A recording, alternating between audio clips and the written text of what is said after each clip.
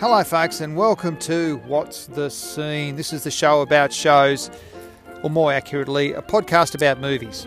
I'm Adam Jacobs, and join me and Jonathan Hewitt as we look through the lens at some landmark films, and by lens I mean the bottom of a red wine glass. You can play along, see if you can guess what's the scene. Hello, and we're back like we never left Vietnam. Oh, I think I just gave it away. Lord, I just came back from Vietnam too. You mean I've got to go back there again? Is that where you are? You weren't there. Anyway. I was there. And I always said I'd come and get you. And now you call me. There is a clue that has been given out. And in terms of Vietnam, obviously, there's probably a whole... raft. 2 or 3 million people listening who don't remember that there was a war in Vietnam. For a lot of people alive today, to talk about the 1970s is a long time ago. Yep.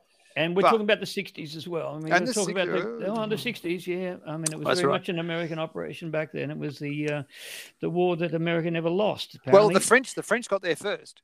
Well, the French were the cause of the dang thing, you know, and the Americans came and said, we'll help you. They were growing rubber in Cambodia or something, weren't they? Well, that was it, wasn't it? Yes, and it was the domino effect. You know, if we lost Vietnam, well, then it would just keep going down and down and down, and we'd all be talking Vietnamese or Chinese or whatever. So it's always been America's been trying to win that war in movies or explain why they lost it for the best part of 60 years. A very, very long time. All we know is that eventually Rambo came along and America won. That's basically...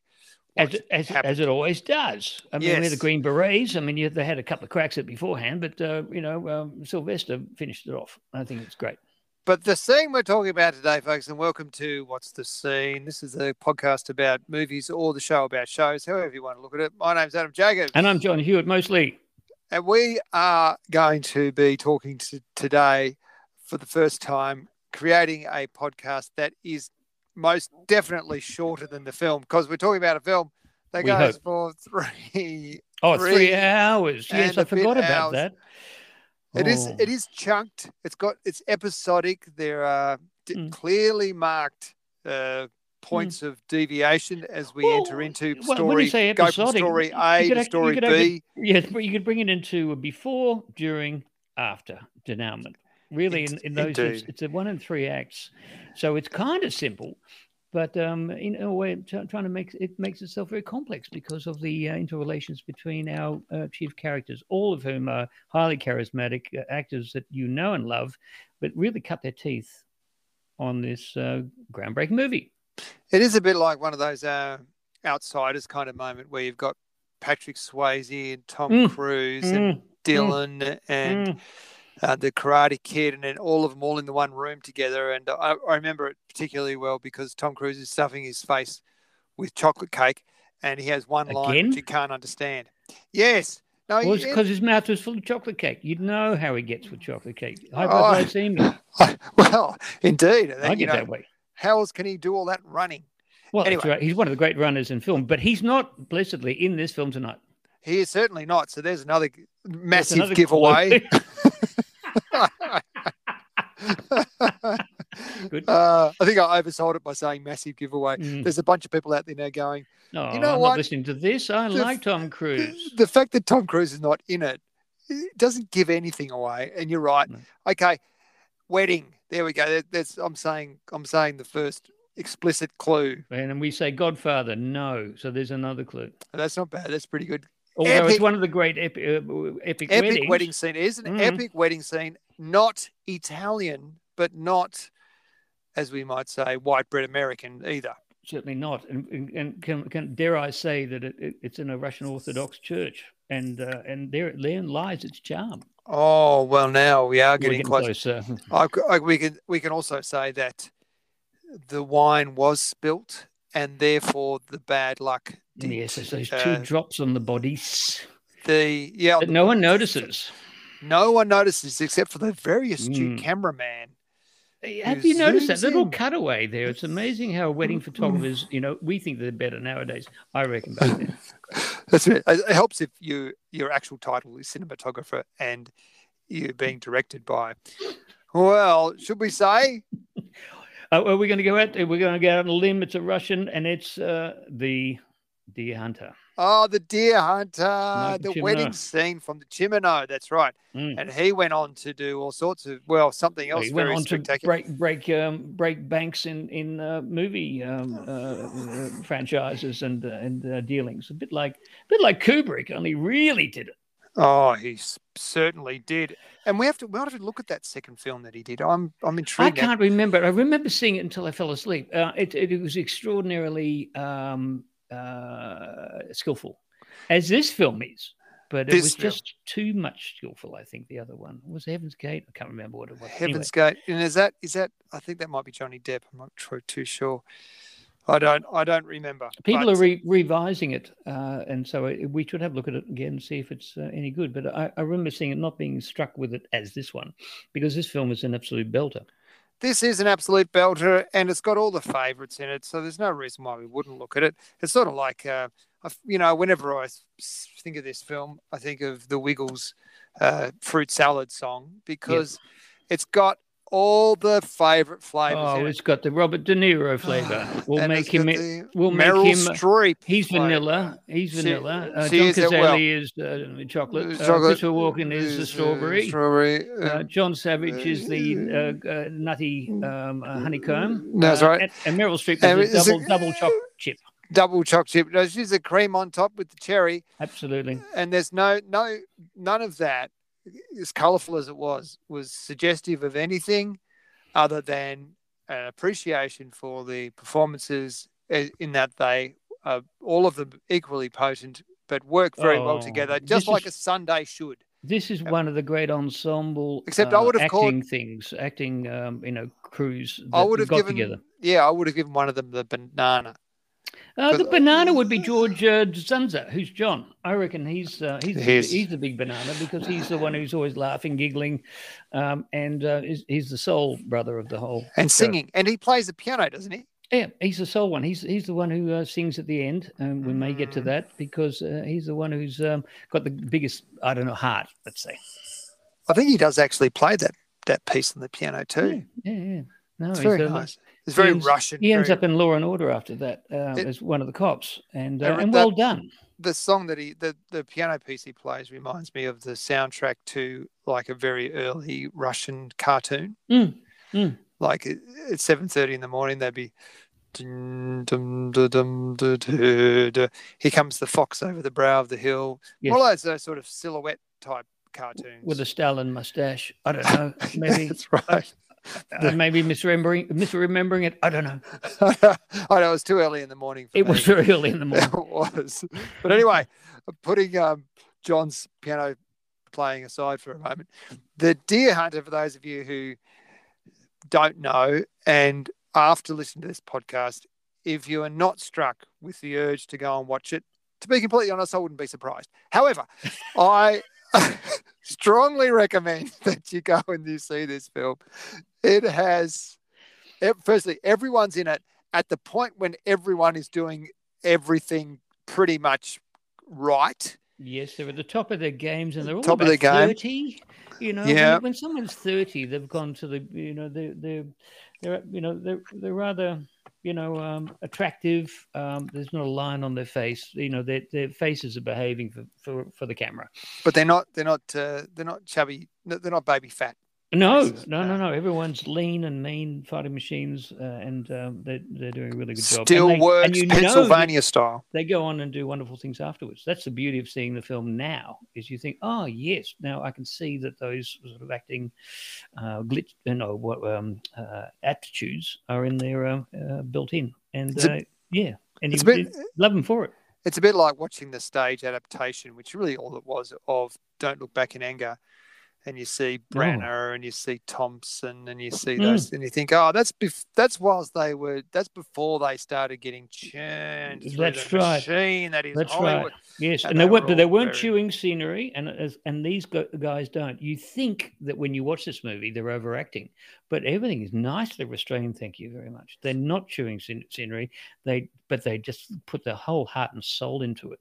So it's very hard to do that, to be a great full-on physical presence, and they all are, and they're fantastic physical actors, all of them, and yet there's not a trace of overacting. That's true. For it. Yes, I agree with that, and on that scale, I was sort of looking at Christopher Walken more than any of them. Well, you tend to, don't you? Yeah, he can be a guy that leans a little bit on a kind of mannerism that he has, and that's why I think he's most available for mimicking. Yes, of course. Imitating, which you do so very well, and I'm sure that will come out in the fullness of time. But in the fullness of episode. Oh, of course, which is not going to go for 3 hours because the sun may come up soon. Anyway, the thing is that they can be, the Meryl Streep has always been kind of Meryl Streep. She's a genius at adopting roles. But with the other couple, she's got a good Australian accent. Oh, well, I don't know. Oh, we work about that. She's not good with. She don't work with dingoes and children. That's what I say. But Robert De Niro is, it's sort of, you can sort of do De Niro after a while because you see him things, and there were certain, he's doing a De Niro film or whatever, and the same with Walken. But you've got, Meryl Streep can change. I mean, and a good actor should be a chameleon, chameleoness. And she does that. And the other one is John Cazale. Now, can we put it out there straight away that John Cazale was one of the great actors who ever pulled on a boot, and has done films that we should talk about, Dog Day Afternoon and others, and The Godfather, where he plays the vulnerable and the kind of very confident, confused, dopey character, and he gets it all right all the time. And this is yet another superb film of his. Another reason to see the film, folks. Absolutely. He was an actor who died truly too early. Too early. And he's one of those guys that has this barefaced way of being kind of sure of himself in the face. He's a wannabe wise guy in everything he does. But he's so flawed and so feeble. It's the highbrow hairstyle that does it for me every time. Well, that's right. It's the hairline, but it's also just the way that he can just be so steely in his ineptitude, and he understands these characters so well. I'm sure as a person he's not like that, but he's always getting involved in these characters. Every film he does is more or less. Well, they give him a prop. In this prop, they give him a little. I keep calling him 38 Specials. That little silver gun that he carries around and points at people. And he just, for emphasis. No, he doesn't point to people. He gestures with it. Oh, that's right. But until De Niro takes the bullet out and shoots it into the top of the hunting shack that they're in. And he says, "You idiot! There's a bullet in there." Which is rather, relevant, in filmmaking, even as we speak this year. Anyway, he is a magnificent man. Who else is worthwhile? Of course, and you've got the bloke who does Axel. He's the other Rat Pack. John Savage. No, he's Chuck Esperin. He's Aspergen, and he always says effing A. We can't say the actual word, but that's his. No, we can't. We'll be booted off Spotify. Well, we did. I didn't. But that's all he says all the way through. He says, "You got a very limited, vocabulary." He goes, "Effing A." He's the one who gets caught underneath the pins in the bowling alley. And I thought, no bowling alley scene can ever match up to that. I don't care what you say, except maybe with the dude and with. Big Lebowski. That's the Big Lebowski. It's all about bowling. It's a homage to bowling, really. Yeah, I'm the dude. The dude, man. But I'm thinking this film is a homage to America, Rust Belt, working, hard spending, hard drinking, hard loving, I suppose, loyalty. Deer hunting and doing all those things. It's a Boise movie. Of course, it's got to be a Boise movie because it's got all boys in it. But very much, I find that there's a feminine overview to it with Meryl Streep. Just how good she is, that she becomes the central piece of everyone's amour and love and affection. It is done very well, that character. She's very clearly established in the first. And I understand why they spent an hour on that what we'd call a staging for the characters. They needed, all of them need to be staged really clearly, so that but they do it. They don't do it with any kind of vocabulary or lines. It's all done by watching them. This is what I love about it. It's such a physical movie. All of this start is you get snatches of conversation between them. And you find out that someone's getting married. Yes, you find that someone might be pregnant. You sort of get these insights to it, but it's all very visual.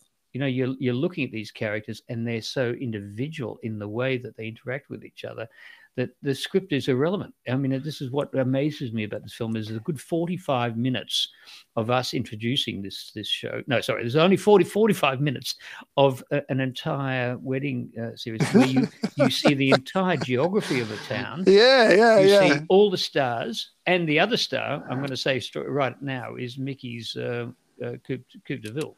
Well, and the car is fantastic, and the car has plenty of its own sort of scenes. Really, it does. It's in a wedding scene. It's tarted up. It gets kicked in the backside. It gets used to drive off. It does a couple of drive-offs, and it's an art classic. And really, it comes down to the great Gothic American car, which was probably built from steel from that place in Pennsylvania. Indeed, it would have just returned home. The boomerang, we call it. Cazale looks in the mirror. I forget the name of the character. It's in the window. He's doing in the window of that car, and he's doing his hair, and he says "perfect," or he says "gorgeous," or he says "beautiful" to himself. I think he says he folds it up. He got it right the first time. He puts his hair over, and he's got that sort of slicky down here that no one actually ever wants. It's before oil was outlawed, and he goes "perfect." Yeah, perfect. He's got this steely look in his eye, and he never looks healthy.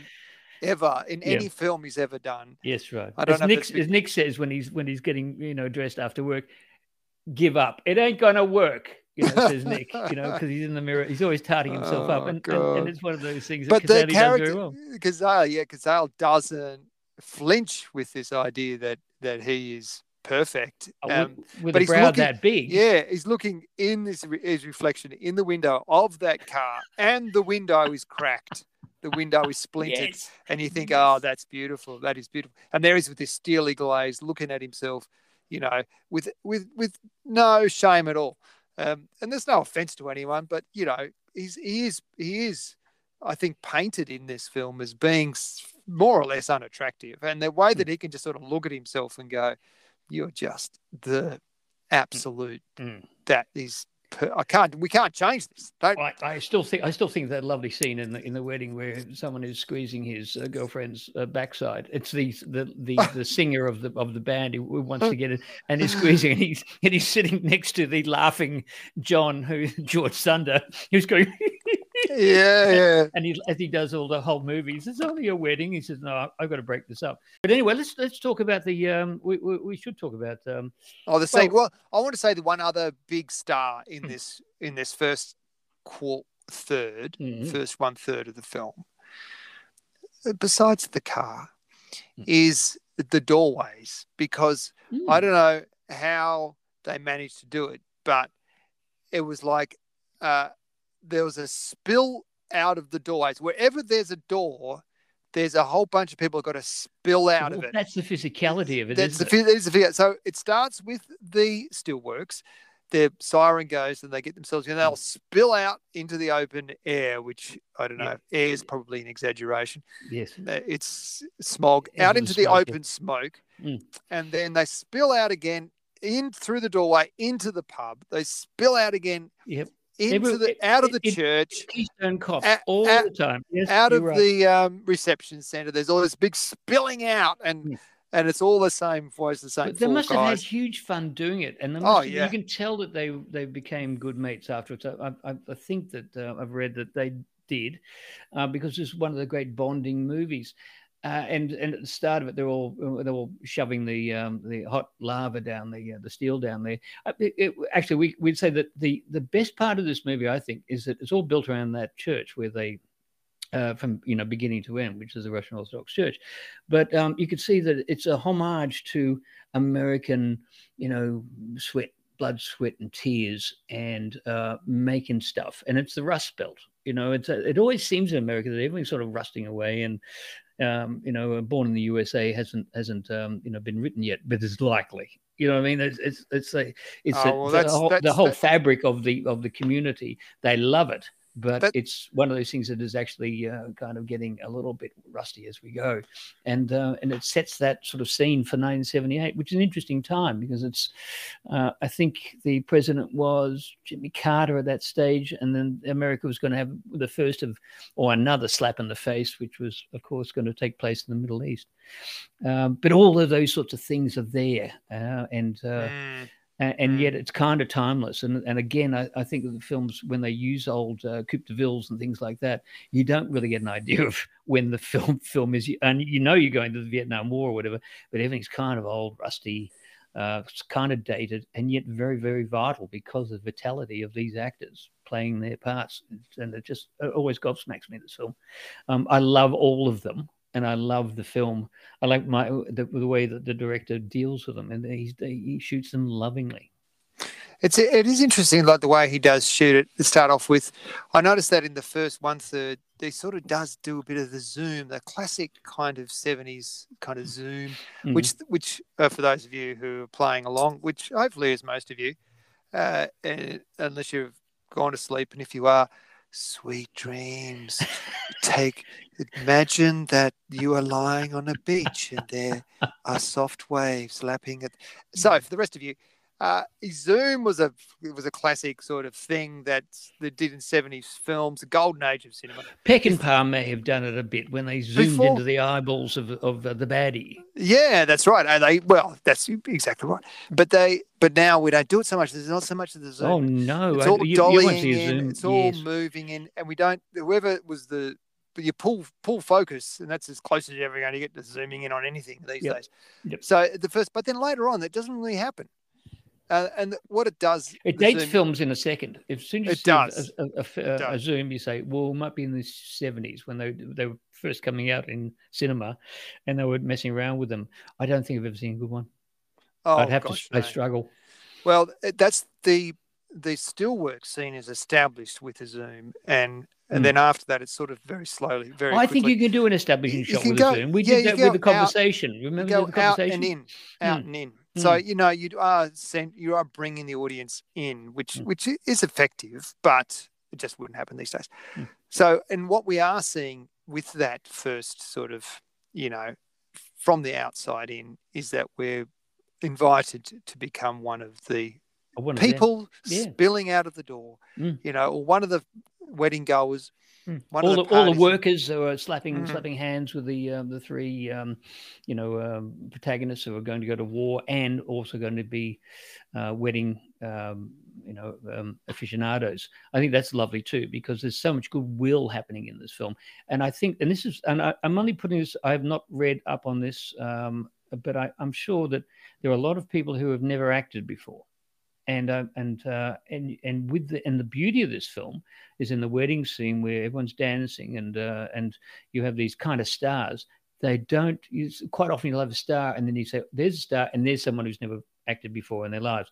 This all blends together. I've never seen a celebration scene where you could not work out who was an actor and who wasn't, because obviously you couldn't do it with that many extras that convincingly. Kids, aunties, well, the what elderly, I was doing when they were singing the Russian song, as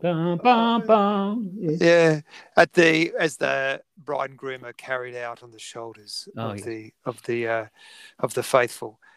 I was looking in the audience for those members who actually knew So the was I. words, and you could tell that it was just very familiar to them, that they've been to 1,000 weddings and they sing the same song every time. Yep. And and you could spot them, and obviously they were the older members of the crowd, but you could also spot at the same time that they weren't necessarily actors, that they were there to add authenticity beyond cutaways with that. Yes, but beyond what an extra is expected to do. Absolutely, but a more unselfconscious bunch of extras I've never seen. And I'm sure that there were people who were probably were Russian Orthodox. And it's interesting. Let's just pause here, that it's set in a Russian Orthodox community in an American movie where people go out and fight for their country. And that's exactly right. And I think there is a bit of a philosophy that runs through this whole film up to I'll give it away when they sing "God Bless America," because America is seen to be a place where everyone can make money, have a community, be part of celebrations, play hard, drink hard, and defend what they feel is right. So we could talk about the philosophy of this a bit later, but it's the wedding scene is very much a Russian kind of notion. Oh, absolutely. They play that card really hard, don't they? I mean, I suppose the Savage character, that's the actor's name. Mickey, not Mickey. Yeah, the guy who... It's Stephen. Yeah, Stephen, the guy, the groom. Yeah. He strikes me as being Russian. I mean, so does Christopher Walken, I suppose. I'm just sort of... I am talking about... And George Zunza would have their to be... appearance. I'm talking about, just that Eastern European kind of appearance. I'm not trying to be... ethnically prescriptive or whatever, but I'm accepting that. But as soon as the Savage, the person who plays his mother, as soon as she walks in and says something, they're like, right, by the ear. We are in Russia now. Very much no disputing it. Yes, and I don't know if she was a real actor either, or it was his real mother saying he's been a bad boy, and she grabs him by the ear anyway. What do you mean, John? You're not behaving well, and then tweaks him along. I have to say that when we first see her in the church, and she's bitching and moaning, so to speak, to the priest about all the poor choices. Who's a real priest, by the way? I do know that. Oh, well, there you go. She's I like to think that our director, who's our director again? Michael Cimino. No, Cimino, that's right. He must have said, look, just complain. Imagine your son. Yeah. You're marrying not marrying a non-Russian. Yes, who may or may not be pregnant. Yes, in the country that isn't Russia, and you are horribly disappointed, and you just want to. So, because the way she just sort of sounds like she's ad-libbing it. It comes out so naturally. Well, this is what I mean. All of these actors in there are just doing it, and the real priest is doing what he does, and you don't feel like he's even putting it on. I mean, everyone's so natural doing what they're doing in this scene, and it's worthwhile the 45 minutes. I was with a compatriot, and I said, "This is a long scene for an intro to a film." And I said, "What is 40 minutes gone already? I could watch the film again for that wedding." That's right. It is so, there was so much joy and joie de vivre and a celebration of the American way. And the longer you spend with that sort of establishing stuff, the more you expect the rest of it to be like just a big disaster come down. Like the longer that first bit goes on, boy, does that not happen. The worst that's going to happen in terms of the downfall of the characters, not in terms of the quality of film. I'm trying to find the right word. Someone knocks the cake over at the end. No. You're going to go, why isn't it so happy and good? Like, that means that the rest of the film is going to be a firestorm, and it is. It's horrific. It's absolutely horrific. And with that movie, I know this could be a 3-hour podcast. It's not going to be, folks, but I will say that with that physical acting where everyone sort of bounces around, I love, and I would watch over and over again, Meryl Streep coming out of the door with her veil on and getting it caught on the snib of the screen door, and having her head pulled back. and later to be reprised when she's bowling, and the ball comes off the back of her fingers, drops on the floor, and she just takes it so naturally. There is such a clunkiness and natural. It is so natural because of this. Michael Cimino throws in these little things. Even the old blokes, when they have a panning shot, when they're carried out the door and there's a fellow there who's asleep on his wife's arm. He's about 88 not out. And he just, all these little details make the film so human. And, yes. And this is why I loved it. And I think everyone who watches this movie, it's a bit alarming. I mean, some of the most alarming scenes in moviedom, but just this thing of people loving each other and doing what they do in celebration is a beautiful thing. It is. It's when you start giving motivations to the extras, you know that you've gone down or directing them properly. That's the thing. He says when we're panning across, you fall asleep on your wife's shoulder. It doesn't. However, with this scene though, I think it'd be more like he says to the first AD, that 80-year-old guy that's fallen asleep. Can you wake him up? Don't wake him up. Don't wake him up. Don't wake him up. It could be true. Okay, we're rolling. Yeah. Action, everybody. And they tippy-toe around him. But I suppose in this film, I think the darkness that comes into it is the Green Beret. And this is what we were talking about at great length before we even discussed this scene. If anything in the whole movie is sort of an expositional thing that you sort of struggle with in the first instance, because you kind of wonder, because I thought to myself, is this an open bar? Is this the venue? He's wandered in. Just wandered in. The soldiers there, the three, wannabe heroes. Not wannabe heroes. The ones who have, we don't know. It's a lovely thing about this film. We only see it in terms of a matter of a day in the life of these people. I mean, they work hard. They're going to a wedding. They're half tanked. They go to the bar. They see the Green Beret, who's looking absolutely schmicker, actually how Michael ends up, in his soldiers, for the second half of the film or the third act. And he's there having shots and he's looking quite moribund, I would say. How would you describe him? Unfriendly, whatever. 1,000 yards. Yes. Oh, yes. Beautifully put.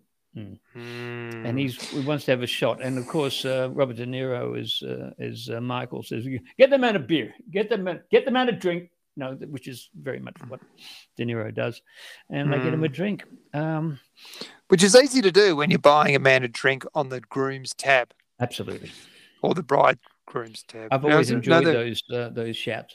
It's always good. You want a drink? Not me. I will get you a drink. So, but yes, there is a lot of frivolity, and then all of a sudden, it's kind of the cooler. It hits that note. It hits that. There's a down note because everyone is singing and dancing, and the beautiful thing about dancing, Christopher Walken, who was a very good hoofer, apparently, is doing these things, and he just slides around the floor doing those things and dancing with Meryl Streep beautifully. I mean, again, that physicality of these actors who are 30 and not afraid to do their own, stunts. Even with John Savage trying to pick up Robert De Niro, and they do a pratfall on the floor. It is just so beautifully natural. That it's clunky, it's clumsy, it's clunky, and it's totally believable. And I think that's what you have to set, because these people are going to go and fight for the country, in another land, which is in the next scene. But I think the interesting thing is that this what is it? It's almost like the sour note of the whole night is this Green Beret who's drinking by himself and will not communicate. Why do you think that is? What is it? I think that we're seeing America represented by the frivolity, and we're seeing the slow, the reality of a world that is hardening around it. The coal, the manufacturing, the steelworks will shut down in the next 10 years. The oil's going to run out. We're going to start, of this. And Nick, as Christopher Walken says, take us to where we're doing airborne, and take us to where the bullets are flying. And the fellow just sits there with his glass and goes, F it. That is such a jarring note, not only to them but to us, is that you think that the whole thing is going to be about the celebration of life in America. Yeah, and he really does, put drop us in it, and he won't. And I think that's all he says. That's his. If I were his vocal coach, I would have put my hand up straight away, because they said, "What you got the same word 3 times." Yeah, it is, and it is one word the way he says it. Mm-hmm. It's if hyphen et is how it's pronounced. If you wanted the correct phonetics, folks, which of course I'm sure, there's a good 17 of you who are interested. Absolutely, and Axel is the one who goes effing A, which is his one line. So it does come out as a bit of a theme in all this. But anyway, they're at the end of the bar, and they can't quite work him out, because he's there looking splendid, and why he's there we don't know. It's almost like a vision. It is a bit sort of strange that he does just kind of appear. What is wrong with this picture, this scene, that you have him sitting there almost walking in from, headquarters? And well, it's a return serviceman, and I've sort of buy into the idea that he saw the wedding happening. He kind of knew the bar would be there, and just wanted to have a taste of the old life again that he knows he'll never really get back to. I know, but he certainly doesn't want to be there. I don't think he wants to be anywhere, and I think this is the presages. If I may use that, I don't even know if I use that word right. I don't even know what presages means, but I'll use it anyway. The idea of Michael coming. all I know is you can buy a bag of 10 of them. Can you from Bunnings? Oh, but, fantastic! And for people who don't have Bunnings, we'd call it Woolworths. We call it hardware LD, store. depending where you are. But that's what really happens to the people who come back as it's like Robert De Niro's Michael coming back and just being totally dispirited, confused, distant, unregulated, lost in the moment. And you see that at the start, and I think it's a very nice note that comes in. It's the green note that comes in, the beret and all of that notion that we see in Michael at the end, in the third act, where he can't rejoin his society. It's almost like the uniform too. The fact that he's so well presented, it's almost like, instead of initially, everyone's disheveled. Yeah. I'm assuming initially a uniform is something worn with pride. It's also something that's worn with intent, and it has a practical function as well. But then afterwards, when the war is over, and you are still wearing that thing, and you're kind of getting around in the world, it's almost like it's somewhere that is yours, that you can go to, that is the only place that really makes sense to you. Well, that's right. You're not demobbed yet, necessarily, as in Michael's case. You wear it because you have to, until I suppose there's a time when you don't. But it is one of those scenes that at the end of this joyous occasion, we hit with the bald reality of someone coming back and saying, what was it like over there? And he just goes, F it, and just drinks the shot, and then we're left with that sour taste in our mouths. And that's really where that wedding scene kind of finishes, in confusion, because we've had such a good night. Although they do continue it where Mikey is in front of his magic car, stripping off. Yeah, he goes for a nudie run down the street. Yes, because he's upset about something. I think he's upset about that soldier, and the whole idea of it's a transition from being a civvy in a dress suit to nothing. So he actually strips down to nothing, and I think that's very good as a theme of deconstructing himself. And they. He and Nick, who catches up with him, says, "Don't leave me there," and that's a lovely theme too. And this film is not like a normal narrative. We don't have narratives that just go from scene to scene. It really is one chunk film, one chunk in Vietnam, one chunk when we get back. I mean, there was certain, wriggle room in those, but it's an enormous film, and it's only made by a consummate filmmaker who creates atmospheres. And yeah, that's true, and takes the time to do it too. But I think that they're in all those chunks too. There's also these sort of disconcerting moments that don't really aren't congruent necessarily. Like, I suppose we could say this is this scene, like it's necessary, but at the same time, because it does sort of set up the difference between Michael and the other characters, and maybe explains why he is the one that more or less is the only survivor after the war is over, and also sets up other things to do with the other characters too, especially the Cazale character. And what it needs to be a survivor too, because Michael's the one who is just so hard-edged, such a hard nut that he could get through there without self-destructing. But we go from there, which is eventually basically the Cazale character saying, "Can I borrow your boots?"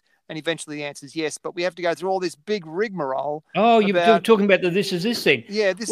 But for the 18 people who have not seen this film, that is where Mikey's Coupe de Ville again, which is the star of the movie, takes them up into the deer hunting, which is a great metaphor for I don't know, murder, hunting. American gun culture, you name it. Yeah, it's all there.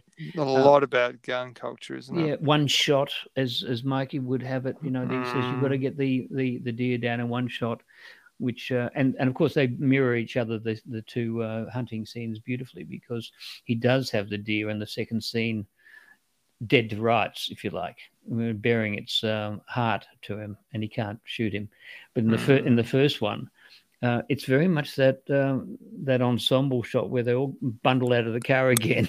Yeah, another doorway. Cazale is Stanley doesn't have his boots. No, he doesn't. So he's got to beg, but in the process we have to go through all of this, this sort of macho gameplay that Michael's determined to limit access to his boots for whatever reason, and in the process he's philosophizing about things that are this and things that aren't this. Well, this is this. Everyone knows that line. It's a bit like you talking to me. That's the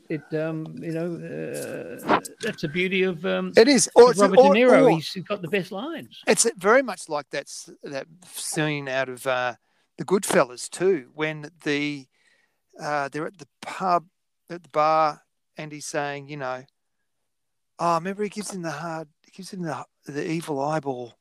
Who's that character? He says, am I here to amuse you? Yeah, that's the one. Yeah, what's that actor's name? Is my job here is to amuse you? Yeah, and he's just stringing him along, and he's not sure whether he's about to get his head blown off or not, or get dragged out the back and his throat cut, whatever they do. And Cazale is the same way though, but he fronts him out. He does.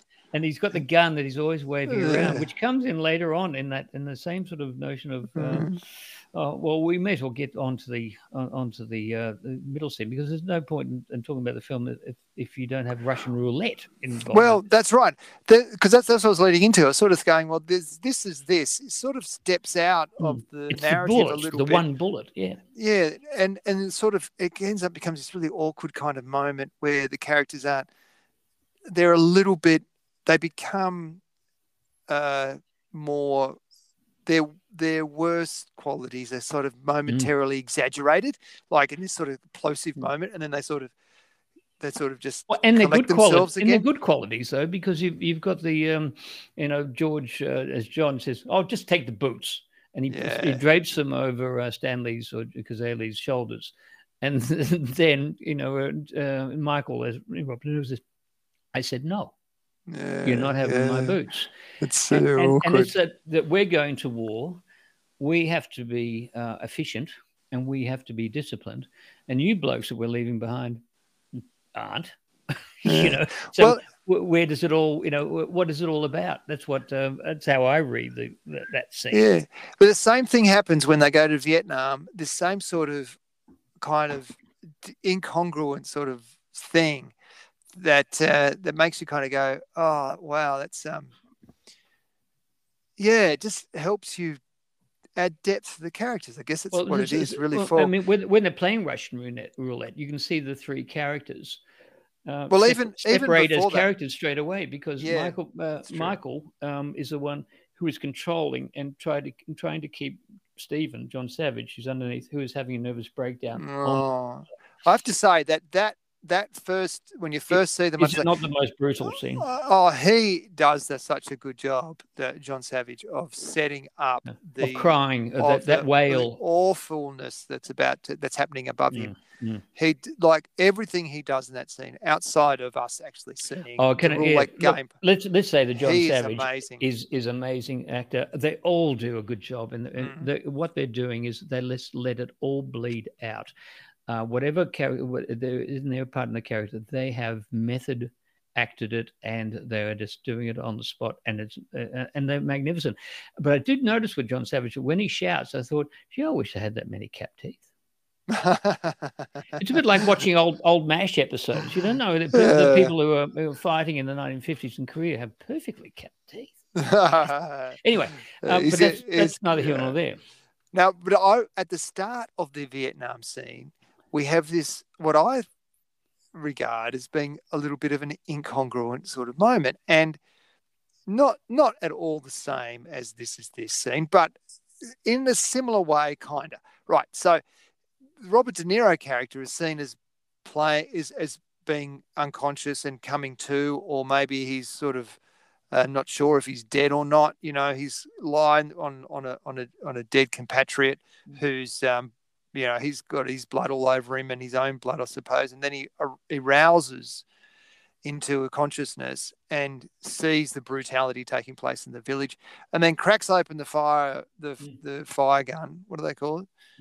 The massive fire cannon thing, and starts wailing terror, literally like Rambo style, across the fields and cutting down the VC. It's a funny old thing, isn't it? Because and then the very next moment, the helicopter's coming down, but the next moment, bang, they're prisoners in some sort of. But they're running, all those crew running at them through the grass. And that the Viet Cong, who I suspect are the baddies in this. Yes. You know what I mean? Because I suspect so too. This is a pro-war or anti-war film, and what side are we meant to be on?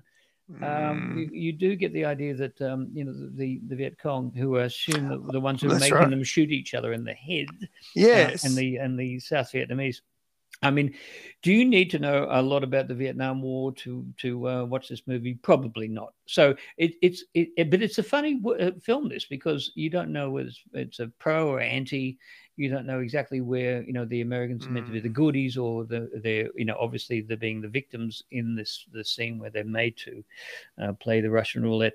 All those sorts of things are very interesting, and the French are in there always making the money in between. It's a bit like what's interesting about the roulette is that you may not know entirely.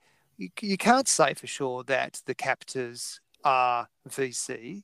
So because you look at them and you go, because they're playing the roulette game in what is a micro concentration camp. That's right. It's ambiguous. But then when they're free again in Saigon and they're roaming the streets, what do they get? Both of them, the Mickey character and both of them, find themselves doing? Watching a game of Russian roulette. Well, so I think they're drawn to the baddies. I reckon gambling is the enemy. The baddie. Is the baddie, because those guys. And no one gambles like the Vietnamese, but look at it, it's going all over the place. In that micro little POW camp, they could have just been collecting bodies, collecting people together just to play the game and make some money between each other. And they could have been Cambodians or anyone. Who knows who they could have been? There's nothing. It's not determined. This is true, and this is the thing. It is an ambiguous film in that respect. We don't know whether the Americans are the winners or losers. I mean, at the end, you do when you see the helicopters being pushed off the large ships and all that sort of stuff at the end. But in that scene there, it is ambiguous. You don't know who's shooting who and why. No. But you get the feeling though that the Americans are being victims, and we're not in the Geneva Convention. Put it that way. That's for sure. Absolutely. And you know what? Just in terms of unsung heroes, the guy, the Vietnamese guy who in plays, the suit, yes. No, in the hut, who's getting them. Mao. He's getting them to play the game. He's forcing them to hold the gun and pull the trigger. He doesn't do much, and he's talking about the subtlety of performance. What a winner! But he makes that whole scene just that necessary 1 or 2 degrees more terrifying. Absolutely. Because I always think that. I always think, oh yeah, Christopher Walken, De Niro, they're sitting there shooting themselves. But that dude, that Vietnamese dude, he is he's like totally really, without really good. conscience, isn't he? Yeah, and just does that so well without expressionless. I don't know who got the actors, but again, it's Cimino saying amp it up, but he amps it up, but no one actually ever overacts. That was the point that I still stand by. Is that it is such the heat of this film is hot. It's dynamic all the way through, and yet they never. Even when De Niro is rushing at him and all that sort of business, the temperature of this film is up all the time, so you don't notice it. That's what makes the film draining to look at, because it is the raw emotions of people that will have their own way or and are trying to survive. Yeah. Because even with this Savage Walken sort of comparison, because they both have a moment where they're unable to join the game, let's just say, they really have a breakdown moment where they just can't. Even though they're both given the sort of same objective in different out of sequence, they still do it in their own way. The Savage has this sort of childlike breakdown that is very much it's a primal breakdown. Primal breakdown, whereas Walken's really just can't. Yeah, he snaps underneath there especially when they've got the 3 chambers, the Bolton chambers, and he clicks, and he has a smile on his face. And only Chris Walken, I mean, he made a lot of that kind of loopiness later on, but that idea of I'm still alive and him laughing at it, to me is just burns into they're all at the top of their game, and it's a beauty for Christopher Walken. And we don't have 3 hours to talk about this, but when Christopher Walken, one of the great scenes is when he's in the infirmary later on. He says, and the fellow asks him, one of these 55-year-old guys with a clipboard says, "What are your mother and father's birth dates?" And this is long, and this is what I love about Michael Cimino, is that he lets the scene go on, and he just goes, "Well, what do you mean?" And he's going through, and he's completely we use the word discombobulated, and he keeps on trying to think why the question should be, "What am I doing in this nightmare? Why are you asking me these nightmare questions?" And the breakdown just gets worse. And the fellow sits there with the he doesn't move. He just waits for Christopher Walken to do his whole piece, and as does Cimino. So in some ways, it's over or under edited, but it's not. They're just wonderfully long, drawn out pieces. Another example, when they're going hunting, and the car goes up the road and leaves poor old John behind, and it comes all the way back. Classic drive off. It's only one scene. It's what you love your drive offs, don't you? And he comes back, and then he comes back, and then he goes around again, and they drive off again. He throws the beer can. He says, "This is not funny," and it does it a third time. And it's only one frame, and it takes, I kid you not, I think I timed it 2 minutes. And I'm thinking, this is fantastic filmmaking. How does he get us into that moment? I was wondering if Cimino is kind of going, stop the car now. Yeah, he's on a phone somehow. Can you come back, please? Come back, stop. Oh, okay, right now. Versus back it up. I reckon they gave him. Yeah, it's so risky. It shouldn't be 3 hours, and yet it doesn't. It seems like about 2. And I'd love to know if De Niro was actually driving. I'd love to know. Well, this is right. I mean, that car and the car. I don't know who bought the car afterwards, but I want one. All right, should we wrap it up? Oh, I think we should. But we will say that at the end of it, they sing "God Bless America," and I think this is always interesting. And when you watch it, folks, and I think it's a matter of when, not if. It is one of those ones which is how do you wrap up a movie where everyone is so distorted and twisted, and we leave it to you as to whether it is a pro or anti, whether it is a piece of American jingoism, or it is a celebration of the American fighting spirit. It all comes down to that last scene, but we'll have to leave that to you. Indeed, that's and your good judgment. That's a beautiful. We can't do everything for you. Well, no, that's right. Especially in. My God! I mean, we've done enough already. We've done enough damage. We only have 6.5 hours per podcast. Yeah. All right. Well, should I do? I should sign off as Christopher Walken, I suppose. Is that? Please do it. Please do it. Okay. So you've been listening to What's the Scene? What no one really knows the scene. You've been listening. Thank you. How was that? Was that all right? And I can't beat that, but I'm signing off as John Hewitt, as I've often been, and that was Christopher Walken as channeled by Adam Jacobs. Well, until next time, folks. Bye-bye. Be afraid. Be very afraid.